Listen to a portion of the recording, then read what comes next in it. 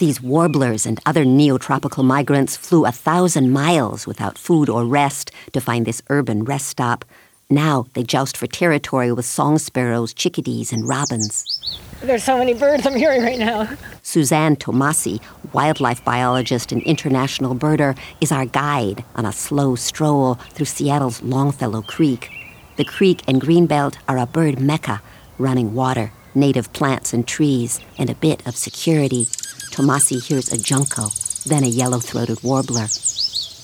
And there they all are at once. The feeding and nesting this creek and greenbelt offer are critical to bird survival, she says. Because if you're a bird and you're flying over an urban area, when you get to that green patch, that's going to be your opportunity to refuel for the rest of your trip. Bird refuge can be found in any urban area, big or small, that offers undeveloped land, tree cover, chemical-free plants and grasses. Birds are under constant threat with the loss of habitat, pesticides, climate change, and the biggest urban threat of all, according to numerous studies, cats. It's simpler than you think to draw birds to your own habitat, says Tomasi. But if cats are near, the birds are in jeopardy. I love cats. I have cats of my own. I would never let them outdoors because the truth is they eat wildlife, and they eat it more prolifically than we've ever thought. One project out of the University of Georgia put critter cams, tiny cameras, on cat collars that showed them killing much more than previously was thought. Providing for birds with feeders and water, cautions Tomasi, isn't compatible with cats. It's just heart-wrenching when the little goldfinch you've been watching for a month ends up dead, or your cat brings it to you. The top declines in birds nationwide are of those who spend a lot of time on the ground, the white-throated sparrow, eastern meadowlark, and northern bob white, according to the American Bird Conservatory. As for migratory birds, it's potentially worse.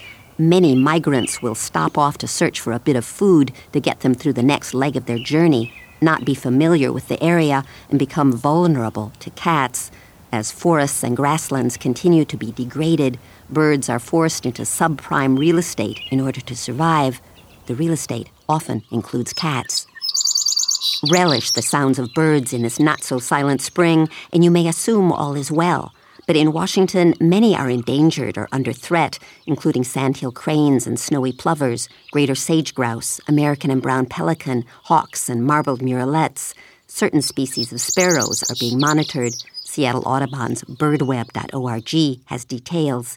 Since Rachel Carson's groundbreaking book, Silent Spring, was published over 50 years ago, demonstrating the link between spraying for pests with the death of robins and salmon, new generations of chemicals have been formulated for agricultural and urban use. The most pernicious, says American Bird Conservatory pesticide program manager Cynthia Parker, are neonicotinoids, or neonics.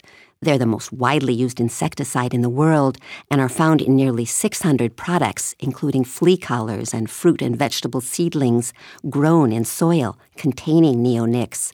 A single kernel of corn coated with the chemical can kill a songbird, says Parker. As little as 1/10 of a coated seed per day during the egg-laying season can impair reproduction. After reviewing 200 industry studies obtained under the Freedom of Information Act, they learned that levels of neonics in surface and groundwater are already high enough to kill aquatic invertebrates on which so many birds depend. The American Bird Conservatory has called on the EPA to ban the use of neonics as seed treatments and suspend all use of the chemical pending independent review of their effects. Europe has a 2-year ban on 3 neonics. They're also asking pesticide companies to develop tools needed to diagnose poisoned birds and wildlife. Because presently, there is no easy way. There's no biomarker with which to identify neonic poisoning as the smoking gun in a dead animal. And they want the EPA to upgrade the incident reporting system for dead birds. The agency doesn't require companies to report any bird fatalities involving fewer than 200 of a so-called flocking species. Parker says this is unrealistic. You will almost never find a pile of dead birds in a field. That's not how they die. They die alone. They fly off, and it's not sort of in your face, but it's happening. Suzanne Tomasi points out more green corridors near a housing project. She spends a lot of time doing work on the island of Borneo these days, where birds are under threat from habitat lost to logging and palm oil plantations and climate change.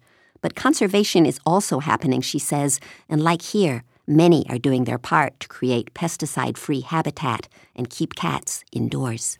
Psh, psh, psh. She calls for birds. There was a spotted towhee, and they're a great example of an urban bird that relies on these areas. Bird sounds provided by naturesound.org.